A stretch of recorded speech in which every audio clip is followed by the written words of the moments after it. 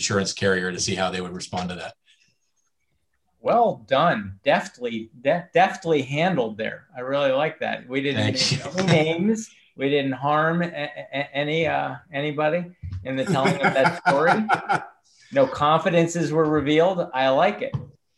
And with that remark, what a better way to start the show. Welcome to Burrows and Burbs, everybody. It's where we have a comprehensive conversation about real estate in New York City. And this week, episode 18, we're going to skip New York suburbs, New Jersey, Long Island, Westchester County, and Connecticut, and Palm Beach and Miami and Los Angeles, because they don't matter. We're going to dive deep into New York. We're going to dive deep into Roberto Cabrera's market report, which came out yesterday. And our first guest and only guest is my partner, Roberto Cabrera. Say hi. We're all guests here together. We're all guests. We have Dominic Longcroft, who's in the house from Sydney, Australia. All right. So can you all see my screen? Yes. All right. So the beginning of this was the pendulum shifts and timing is everything. What do you mean by that? What do you mean the pendulum shifts? Where was the pendulum to begin with and where is it now? Well, since 2015, 2016, there were a lot of policy-driven things that happened. First of all, there was tax reform. Then there were changes to the transfer taxes and the mansion tax. There was all of these items that kept being put in place that's kept hurting the sellers. And the marketplace was also being overbuilt. We had tremendous inventory. So since 2015, 16, that was really our high. Since then, the market, it's been like the air coming out of a balloon. It's just been this slow downward process of pricing and demand. At the beginnings of last year, turning at January, things were starting to turn, and we were really anticipating an extraordinary year last year. And then COVID hit, and it disrupted absolutely everything. So that downward market got accelerated even more. And now we're just starting. There's been so much pent up demand because there was periods, April, May, June, where we couldn't even show property. And then we started being able to show, and people started getting out and starting making offers. And the offers were super low. Buyers started to, many buyers thought that there was going to be a 50% off sale. That never materialized.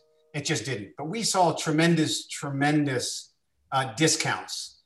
And that slowly started to take hold. And now we're starting to see the volume drastically increase. You can look at that chart right there. Look at the pending deals. It has just skyrocketed since summer. And it's way above where we were even a year ago. And a year ago at this time, remember that we're 30%, the deal volume in February was 30% higher than last year at this time. And help me understand this chart. What's the red line represent and what do the blue lines represent? The red line is the percentage change.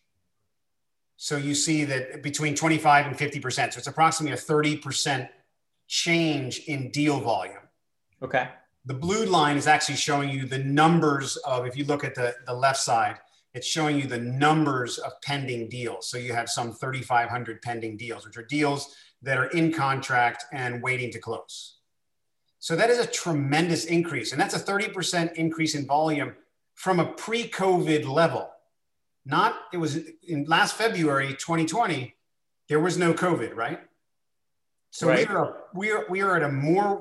We're transacting at a more robust level than we were a year ago. And that demand is putting upward pressure on prices. We're seeing more deals happening than we're seeing apartments come on the market. So talk to me about what the blue lines would look like if I kept looking left, because I can look at December 28 to February 1, and I can look at that and say, okay, that's the old normal. And everything after that was affected by COVID. What does it look like prior to December 28? I think you just said that the market was decreasing slowly and steadily from 2015 down to February 1st of this year. that about right? Yes, correct. And that, if you see at January of last year, it was starting to rise. It was starting to come out, but that's just a market cycle, right? It was starting to rise, but that would have continued in a real nice manner, not as steeply as we've seen since this past summer, but it would have continued to rise. In fact, it did. Between February and May of last year, we saw deal flow, and then the bottom fell out a little bit in the November, December, and then it fell out a lot, I guess, in the August timeframe. And your market must be completely the opposite of that. Except you're not coming down. No, so there's a shallow trough representing winter, and then there's a deep trough representing COVID. That's how I read that chart. Is that correct? Yeah, and that's the cycle. That's the normal. We were on a normal cycle of mid winter activity starts happening. It accelerates through April, May, June. It starts to level off. July, August drops. There's a small market in the September, October timeframe, and then it drops off again until the following cycle. That's the typical cycle. And so for Alex and Scott Hobbs, whose businesses depend upon deal flow, how high is that line going to go? How high are the experts projecting? Because I've heard a couple conflicting messages coming out of Greg Heim, the economist's office today, versus your market report. What did he say?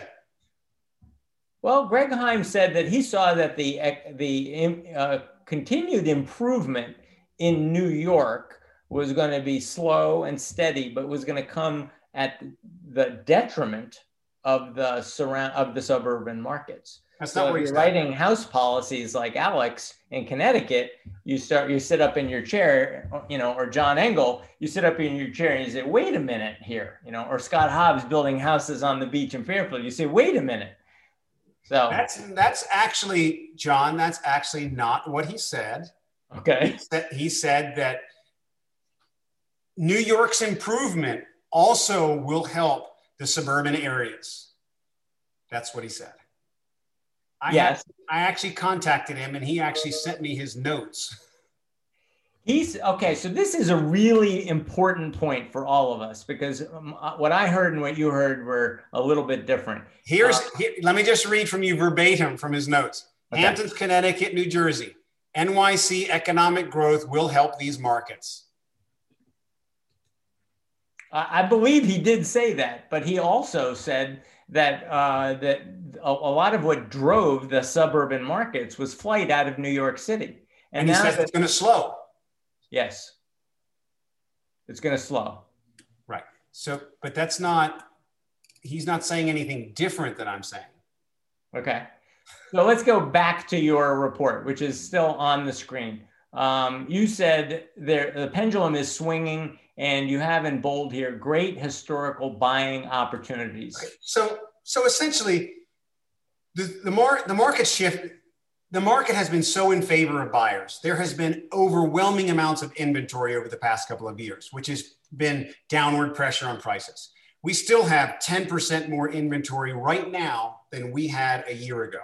However, that number is the overall number of inventory is slowly starting to contract because our deal volume is outpacing the number of apartments that we have coming on the market. And we have a pretty good clip of apartments coming on the market. It's just that the market is so hot that they're being absorbed. So that's one. Two, the sentiment with sellers was so poor. They were desperate. You could have tremendous negotiations with sellers. You could submit offers even though they might not take them, you could submit offers at 15, 20, 25% off and actually get some sort of response. Where in 2015, 2016, if you did such a thing, they wouldn't even reply to you. But so inventory starting to contract. That's a change in the momentum. With this deal volume, sellers get confident. They feel the market is turning in their favor. So that delta, their willingness to negotiate with you they're still willing to negotiate. And don't get me wrong, it's still a buyer's market, but that delta is starting to shrink. They're feeling more confident. And then the last thing is interest rates. Interest rates have been rock bottom. Wells Fargo posted, I think it was 3 weeks ago, they posted a 30-year fixed jumbo mortgage for 2.625%. Yes. Now, earlier this week, it was 3%. And then I think yesterday it was 2.9 or 2.85. So it's fluctuating. But with all of the federal stimulus coming in and Greg Heim always talks about there's no inflation. But even today, he mentioned there's going to be a little hint of inflation. With that, those interest rates are going to start to turn. So those are three different metrics, major metrics that are starting to shift. So it's still a buyer's market, but it's not going to last forever. And one of the things that's always happened in these markets, I mentioned these markets right here, which we'll talk about. In every single down market that I've experienced in 23 years, the moment the momentum starts to turn, it doesn't gradually turn. It changes direction and starts going in the other way. It just Remind me what the three metrics are, and then Scott or Alex ask a question, follow-up question. What are the three metrics? Supply, okay, which is up but is starting to shrink. Seller sentiment, sellers are becoming much more confident, and interest rates are low, but their interest rates are going to change course. Okay, I'm putting them in the chat window. Supply is up but shrinking. Seller sentiment and rising interest rates. Yeah. Go ahead. So let's just compare. So I've always said this is the best buying opportunity I've seen in the 23 years that I've been doing this. And typically those buying opportunities come after there's been some sort of distress of some sort. So let's just take two different other occasions where there have been amazing buying opportunities. One was after September 11th. After September 11th, for the 4 or 5 months after September 11th, the market was down tremendously. But then there was a tremendous buying opportunity and people were jumping in the market like crazy. But back then, one thing was different. There wasn't nearly as much inventory after September 11th. There just wasn't. There's been so much construction that has happened in the last 20 years that it's not even comparable. And interest rates in 2001 were between 6 and 6.5%. That is a real big difference from where we are right now, where we're below 3%. The other potential opportunity would have been after Lehman Brothers collapsed, for essentially almost a year after Lehman Brothers collapsed. In that market, you had inventory, which wasn't as much of a problem because there had been a lot of building and a lot of development. However, the inventory wasn't to the level that it is now. And interest rates were still not as bad. They weren't 6.5%, but they were 5, 5.5, 6%, somewhere in that range. But there was no money. People struggled to get financing, and that made the market very, very different. Right now, we're in a scenario where interest rates are rock bottom. Inventory is up. Seller sentiment, for the most part, they're still willing. They're not trying to get bidding wars above ask. They're trying to just get to ask. So there's negotiability there. Those three things never existed all at one time with buyers. And that makes today an opportunity like there's just never been. Go ahead, Scott. What sort of price points are the best? Let me rephrase a little bit. I mean, I used to just be shocked as like you walk along the High Line.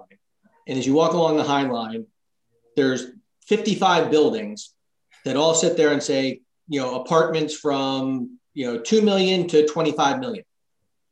And just you look at the sheer sea of buildings and you're going, how many $25 million type apartments is there really that market for?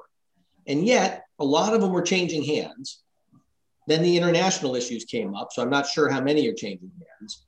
But what is like the very top, for the very top end, that top 1% of the market, or even that top 1% of the 1%? I mean, how's that market looking right now? Is that a real buyer's market, or just the sellers don't have to sell? So who knows? It is a situation where most of those are all developers, right? They're not individual sellers. Those are apartments that probably haven't sold yet. And that marketplace is really slow. And there is a lot of negotiability there. We were talking, Shlomi, Raveni, And also Steve Kligerman mentioned we're seeing 25% negotiability there with all concessions and every, net, about a 25, potentially 30% negotiability on those properties. And like Steve said, he said, you might see a property that was once 45 million and it eventually sells for 26, but it should have never been 40 million to start with. It should have probably been priced at 33, 34, maybe 31, 32. And so it sold for 28. So that market is extremely soft.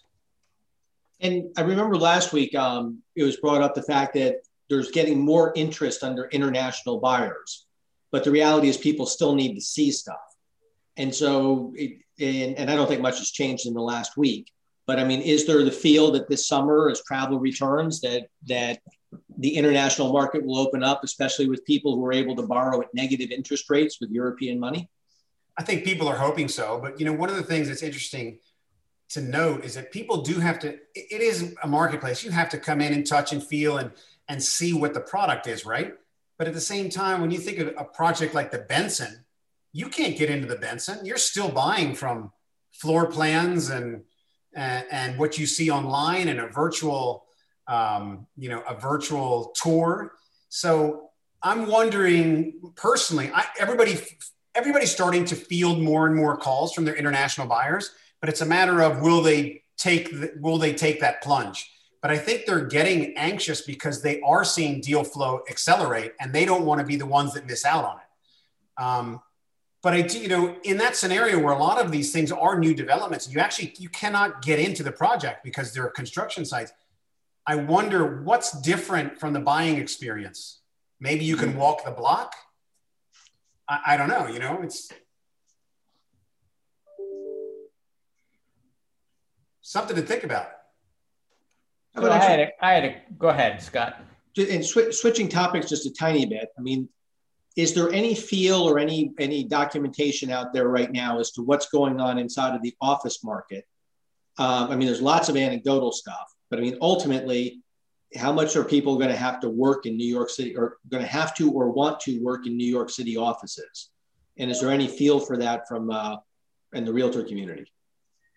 What the consensus from most people is that it's not going to return to 100%, but we might get, by summer, we might get to 60% occupancy in some of those in the, with all of the office buildings and the commercial spaces. But the retail, the retail won't come until after that, right? Because everybody's got to come in, and then all the people that are going to lunch in the middle of the day and all that type of thing, the people got to get to the offices first. And I think that even a year from now or 2 years from now, people are thinking that we'll be at 85% of what we were. Office. So it's still going to be, office space. So the full return of 100%, but maybe, things are going to look different. It doesn't mean that people won't be coming back to the city. They just may not be going to an office. So that, I think that sector has got multiple years to work through. And some discussion about converting some of the properties into residential, but the structures just don't work. I hear you saying we're going to get back to 85% within 1 year, but getting that last 15% may never occur or may take many years. You're saying just like the Yankees may start playing games in front of a stadium full of people about the same time that people are comfortable coming back to the office and resuming their old normal, working in an office around other people. Those things may both occur within a year. But it doesn't necessarily mean that I'm going to sell my place in Palm Beach and move my business back here, right? Right. No, right, for sure. I mean, there's a client of mine who's a big hedge fund guy, and I slightly lost a little bit of touch of him, and I saw his property come on the market with a huge price on it. And I said, "Where are you going now?" He said, "We moved last year, Palm Beach." That's where he went.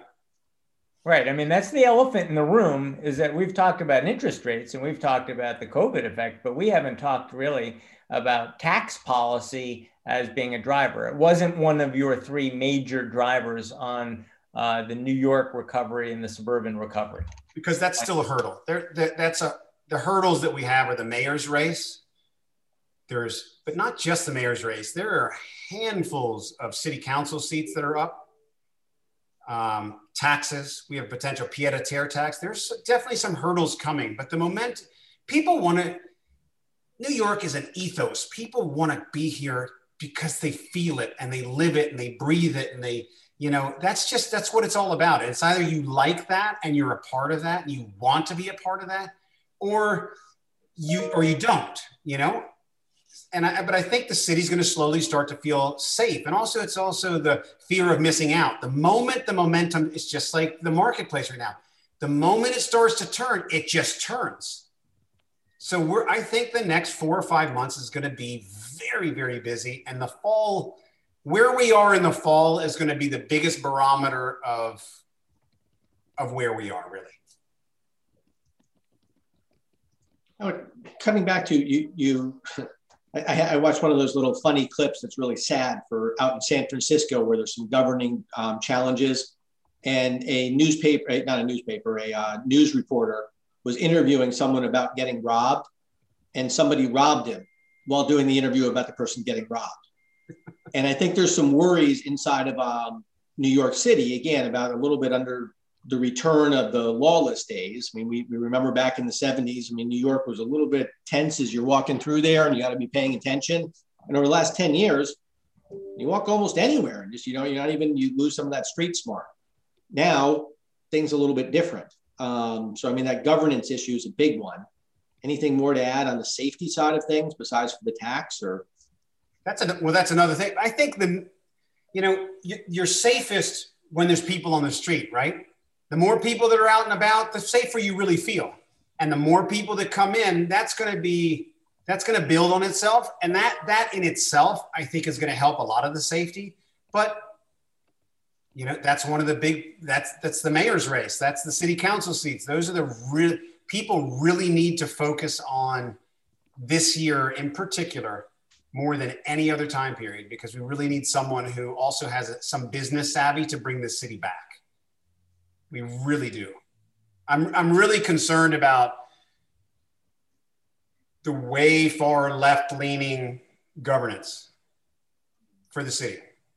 Are you alone, or are you expressing something that most New Yorkers are feeling? In the last few episodes, we've talked to a number of top agents in the city about the luxury market, and they are all echoing that anxiety.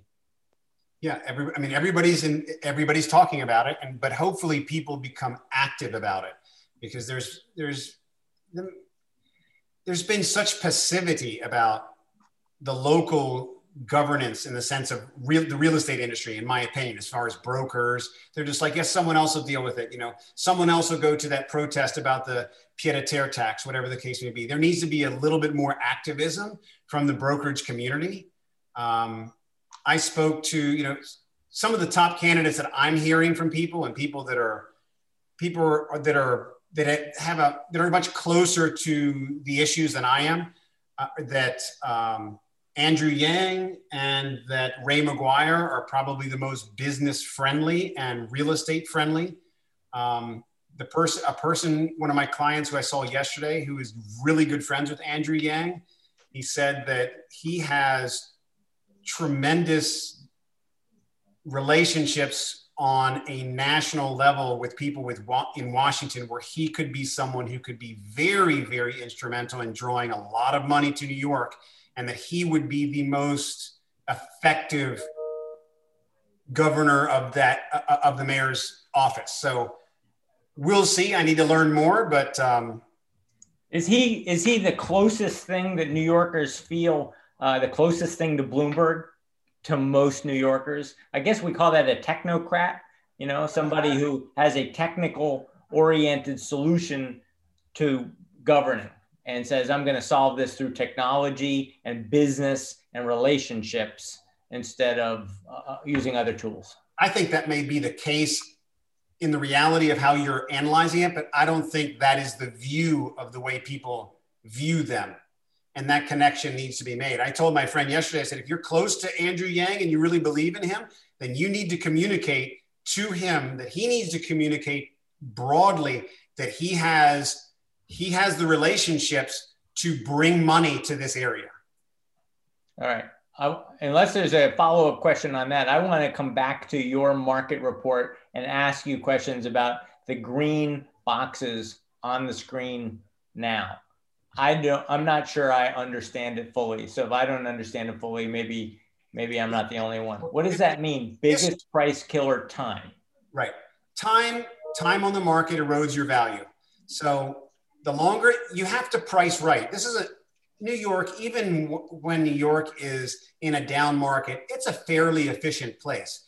The marketplace really does dictate the market will do its work. If you overprice though, people will not give you offers. And if you try to stick to you price unrealistically, you're just not going to sell it. Whereas let's just say you have a property that has a value of $1 million. If you come to the market at 1.2, you might end up selling that in 6 months at 900. But if you came to the market very close to $1 million, you might even, in the process of revealing it to the marketplace and orchestrating multiple interests, you might be able to get $1 million, $1,025,000, $1,050,000. You don't know. It's a matter of how you bring it to market. It's like you throw a rock in a pond. The first wake, that first response, that first week is where you get the most response. As you get further and further away from that point when you bring it on the market, the demand slowly starts to diminish, because the marketplace here is it's so efficient where that there are people that are looking for a 2-bedroom, 2-bath on the Upper West Side, and they have seen, there's a whole pack of people that are in purchasing, pool of purchasers that are looking for exactly that. They've seen everything on the market. The moment the next thing comes, they all go to see it. And then it either sells or it doesn't. And then the next comes on, they all go to see that. And then they all go to see this and that. And then they just get left behind. So here, you look back in 2015 when the market was booming. If you sold in less than 60 days, you got essentially 100% of your asking price. As you get to 61 days, from 61 to 120 days, if it took you that long to sell it because you were mispriced, you had to negotiate essentially 3.5%. Are you saying the only thing that changed between 2015 and 2021 was, if I priced my apartment well in 2015, I had a high probability of getting 100% if I was able to sell it in 60 days. And now if I'm able to sell it in the first 60 days, I have a high probability of only getting 96%. Correct. Oh my God. I lost 4% between 2015 and 2021, even if I did everything right. But that gap now is going to change directions. It's going to change direction because the time on the market days on the market is going to start to compress because there's demand. And Roberto, if you take an apartment off of the market, how long do you have to stay off the market to become new again? If a lot of people are using Street Easy, and Street Easy, what happens if you come off the market, you have to be off the market, I think, for 3 months before you can bring it back. And then the ticker starts again on day 1. However, if you were to say, let's say you've been on the market for 180 days and you switch brokers, the moment you switch brokers, that clock starts again new, right away. You could switch from one day to the next to a different broker and it becomes a new listing. The thing about that is it makes you feel better to see those numbers small, but buyers are so educated now, they can just click back and say, oh, that was with another broker for 6 months and look at the price. And I mean, all of the information is really there. Yep. Hey, Lisa, I see you down there. You're on mute, but we see you. Wave. All right. I'm unmuting myself. Hi. Hi. All right. So we're talking about the days on market. And while on the one hand, this chart seems to suggest how critical it is to getting 95 to 100% and that energy in the first few days, sometimes the bigger trend is that the water level has decreased by 4 points in the last 6 years. And there's nothing you can do about that. Look at the difference, John. John, look at on the 2021. Look at the difference. If you sell it in less than 60 days, you get 96% of your purchasing price. But look, if it takes you 4 months plus to sell your apartment, you're at 13% discount. That's a big discount. It's a very efficient market. If you price right, you get in, you get out. It's also from a standpoint of a seller, if you put your apartment on the property on the market very close to where you really feel it's going to trade, you're going to get multiple interest. And the moment you have 2 offers or 3 offers, you have leverage. Even though you may not get your full asking price, you have leverage and you're negotiating from a standpoint of strength because you have multiple people that are actually reaching for your property. And that's what you want. You want to generate multiple interest. If you overprice, you lose your entire market. But Roberto, what I'm looking at is a chart that said, if I screwed up in 2015, what does it cost me? It cost me 8 points. If I screw up in 2021, it cost me 9 points. It cost me 9 points, not 8 points. Where are you? It cost me 8 or 9 points if I miss the first 4 months of energy with my house.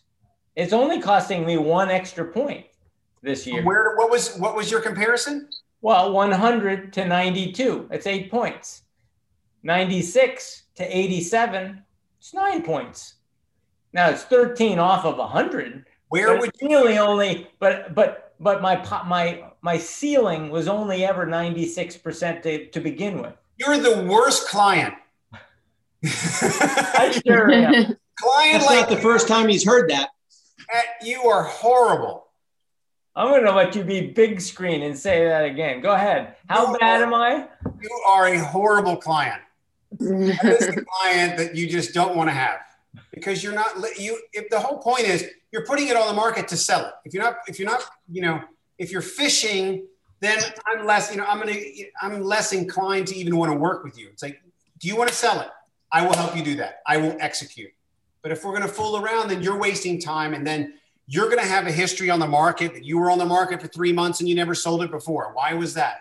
It's just you start to create a narrative about your apartment that you don't want.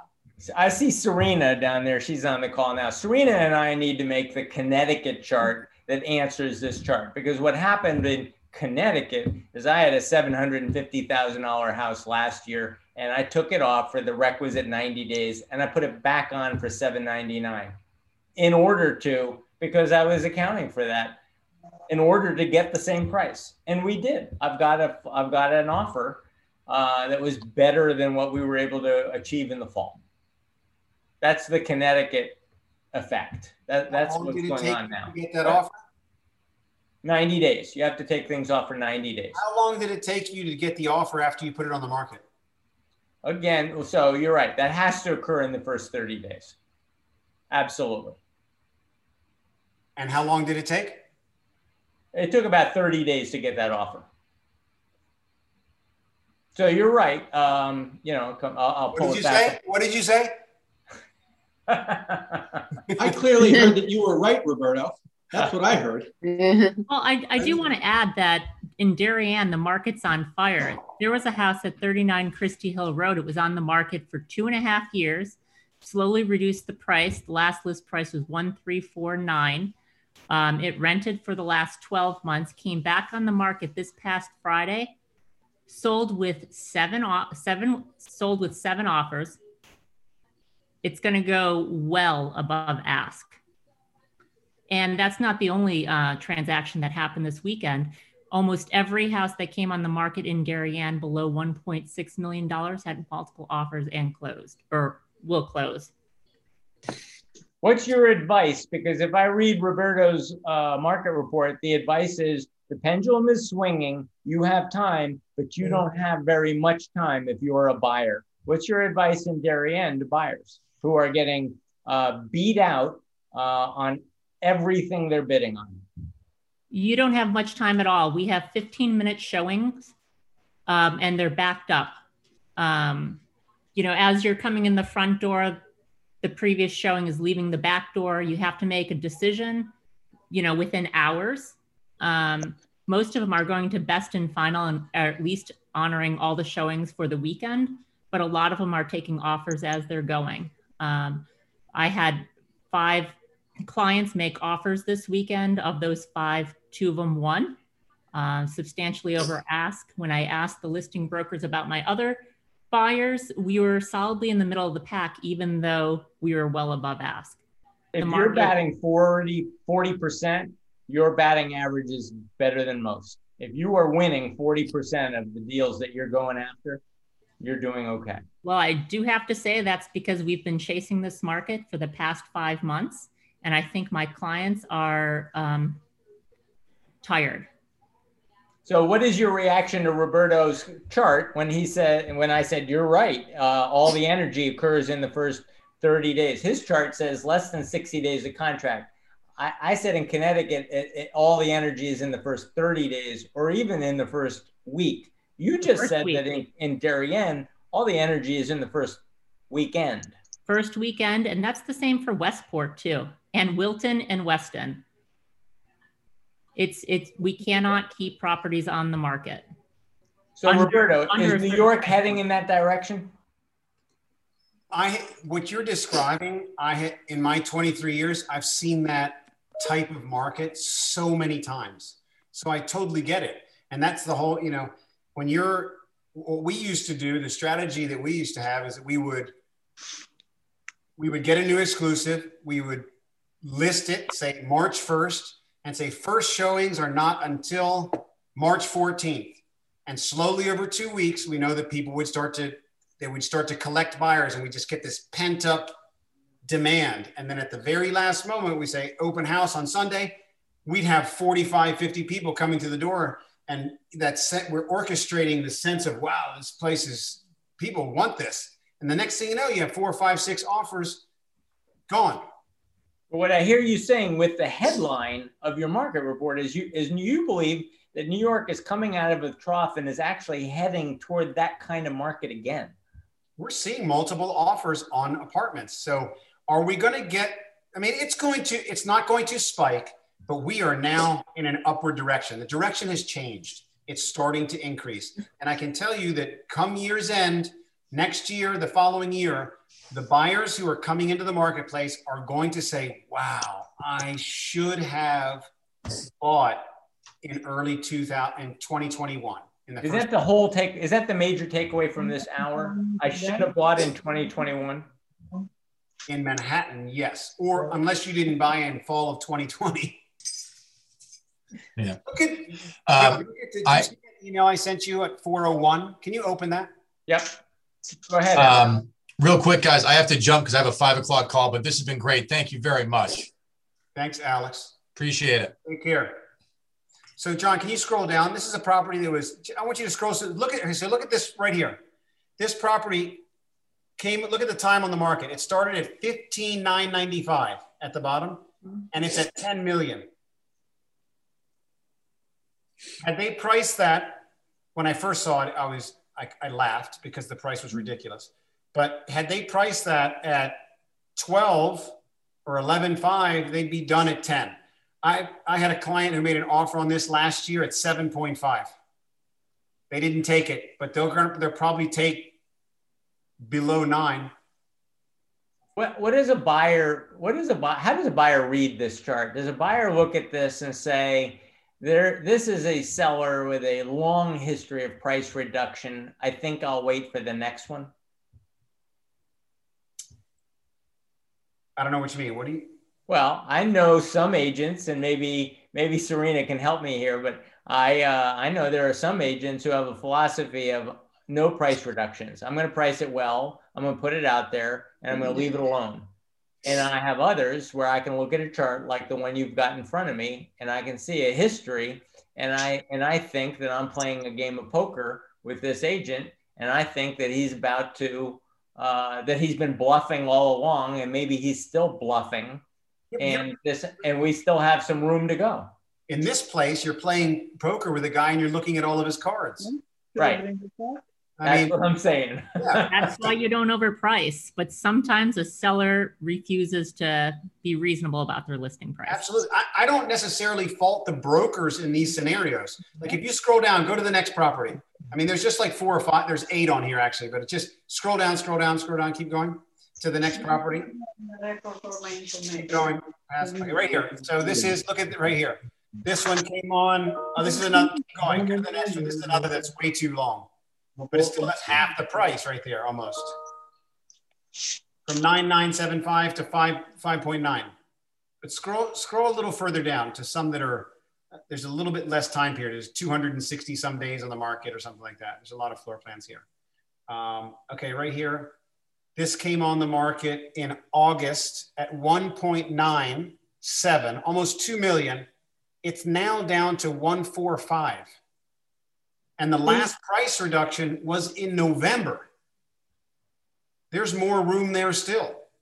Really? Because they made a 9% reduction, and you could not have anticipated playing poker with this agent that he would follow a 9% drop with a 19% drop. Who does that? And yet you're saying that this broker is probably got one more drop in him.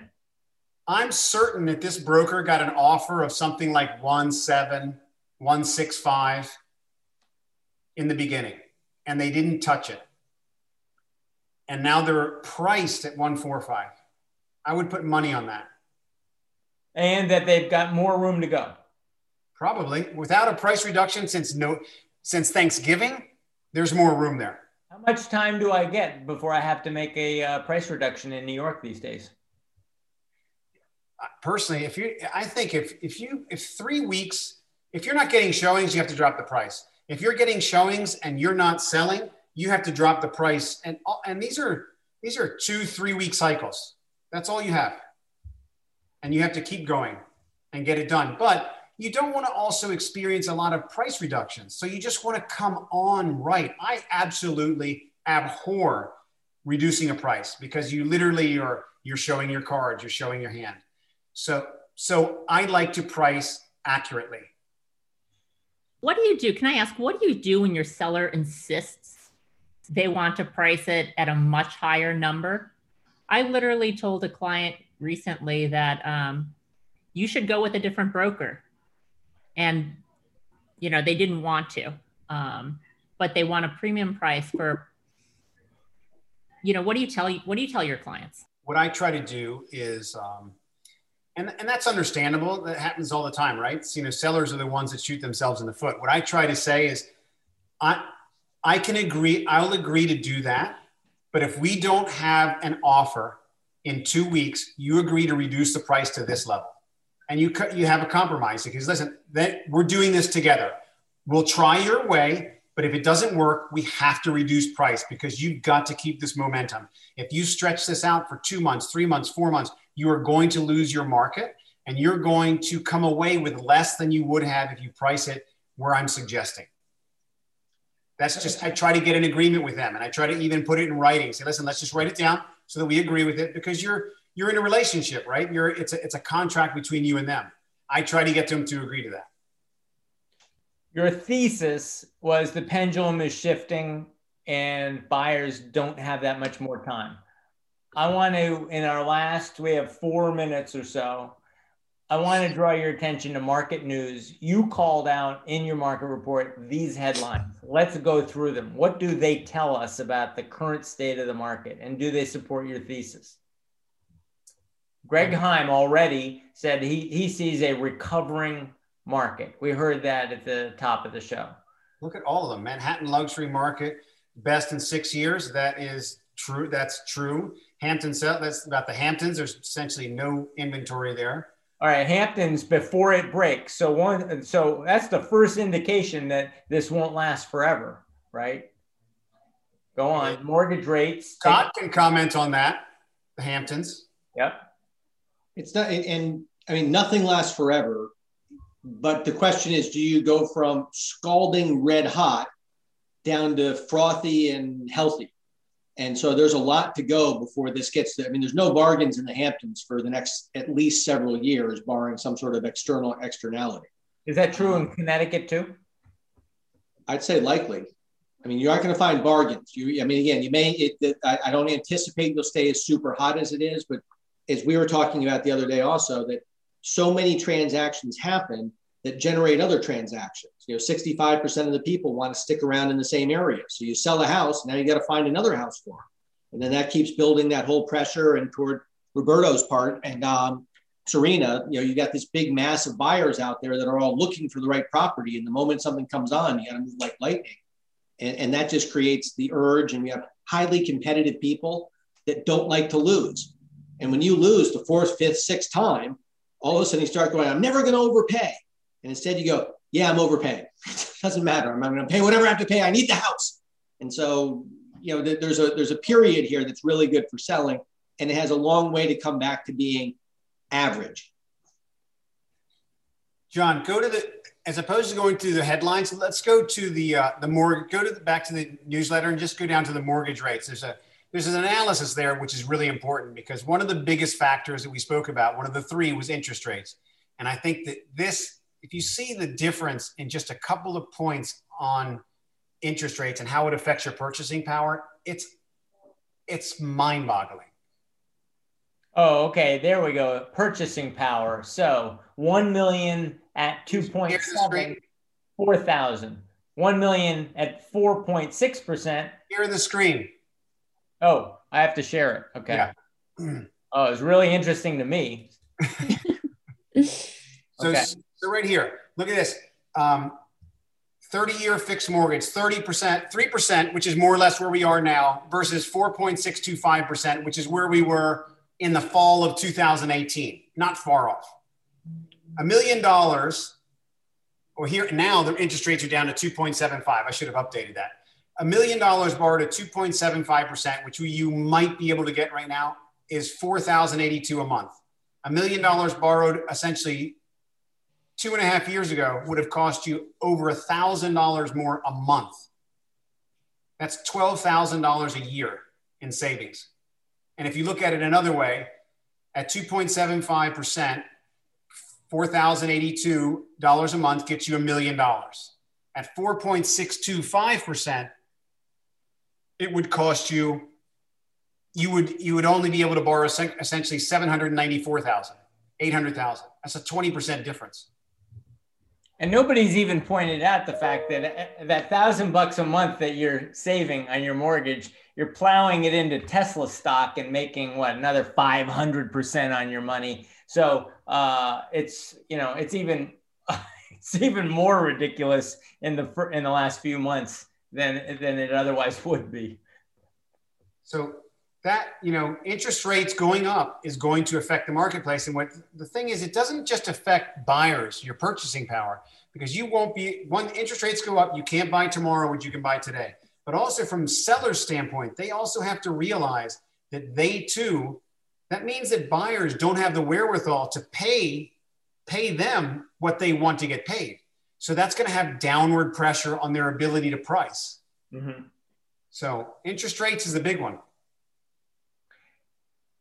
If I want to dig into this market report in greater detail, where do I go to get it? Go to robertocabrera.com and it'll just pop up. And then can I subscribe so that I get it every month, or do I have to send you a note? I think you can at the bottom. Okay. And if you can't, just send me a note. Okay.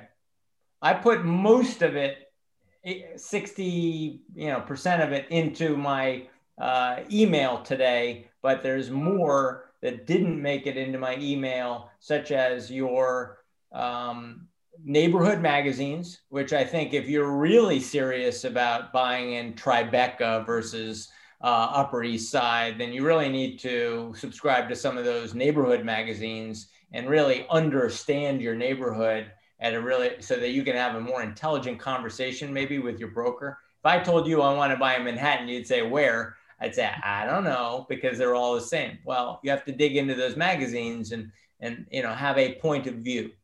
Yeah. So that you can be a good client. You already chastised me. I have to be a good client. I have to be a good partner in the process. I got that loud and clear. I don't want to be a nightmare client. I'm not selling your house. What else do you guys have in our last few minutes with Roberto? It's already a little bit after 5, but I think this has been tremendously helpful. I learned a lot about what's driving the New York market and where your predictions differ from the economists and some of the other agents we've talked to. Keep drawing disparity between our economists and me, and we are saying the same things. Just on different timelines, I think. The Economist says that New York's strength comes at some expense to, Connecticut suffers. And yet I heard you say, as New York gets better, Connecticut gets better with it. Roberto? Yeah. What is your feeling on the foreign buyers coming in soon once everyone gets vaccinated? Scott mentioned that. I mean, once they come, at least the condo market will go up strongly because foreigners don't buy in co-ops. So it's going to be strong. I think a lot of people a lot of foreigners have fear of missing out because they know that there are deals here. Mm-hmm. But again, they need to feel and touch and smell and walk through. A lot of people, just like Daniela said last week, they get so close. And at the last moment, they're like, I got to see it. I feel like that's a great niche for you, aren't you? You're bilingual, right? So do the South Americans want to partner with you all the time? I try. Yeah. I'll try to send them your way. I appreciate that. It's between New York and Miami, right? Yes. I heard Danielle Schlisser, I heard Louise Phelps Forbes and Lisa Littman, all three talk about the difference between the condo and co-op market right now as being rather dramatic. Can you address that briefly before we sign off? I think that's critical because 80%, I think they said 80% of the energy in the market right now is chasing condos. Yeah. And they said if the co-ops don't get their act together, they're going to miss out.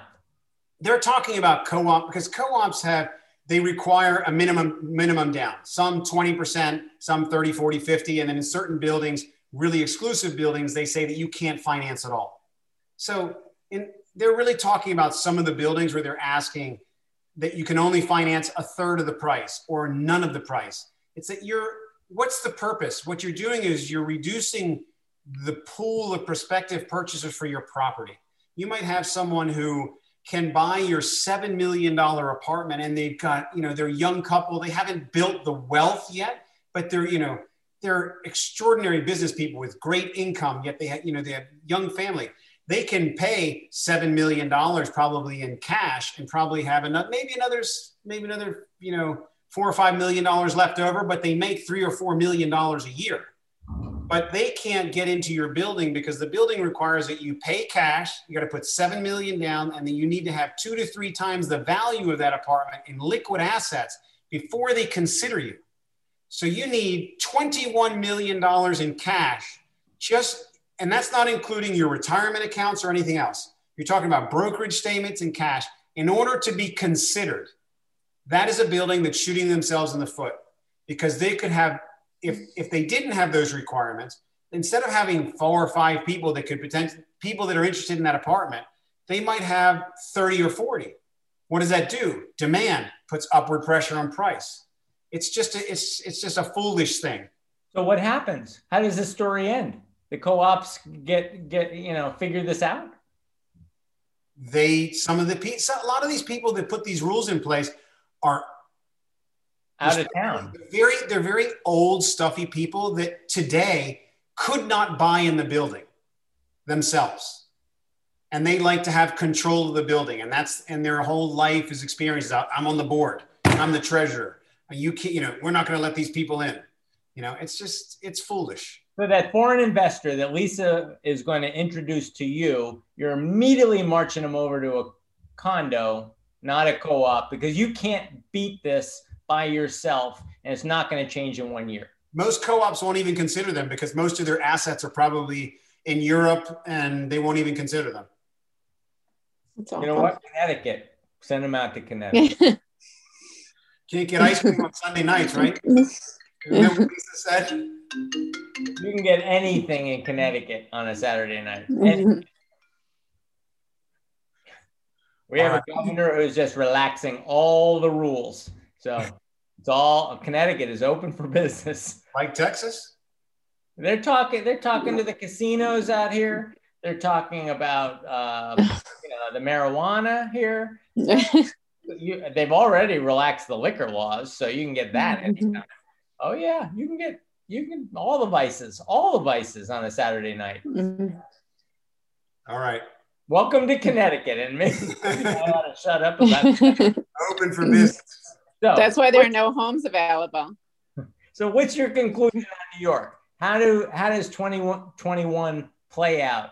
The pendulum. Tell me one last statement about the pendulum and how much time I have as a New York buyer. You just have to get to it. If you're interested in buying in the next 1, 2, 3 years, you should do it sooner rather than later, because literally it's going to change. New York is a momentum environment, and once people start, it's just turned. People don't want to miss out, and the crowd just starts to come, and it gets competitive. And the next thing you know, there's not going to be properties that there's no inventory. Prices went up. I should have bought, and the people will get priced out, and they'll never buy. All right, I think this was a great hour. Thank you, Roberto. Thank you. Thank you, Dominic. I love you out there in Sydney. Scott Hobbs, and I'll see everybody. Invisible Man. Bye.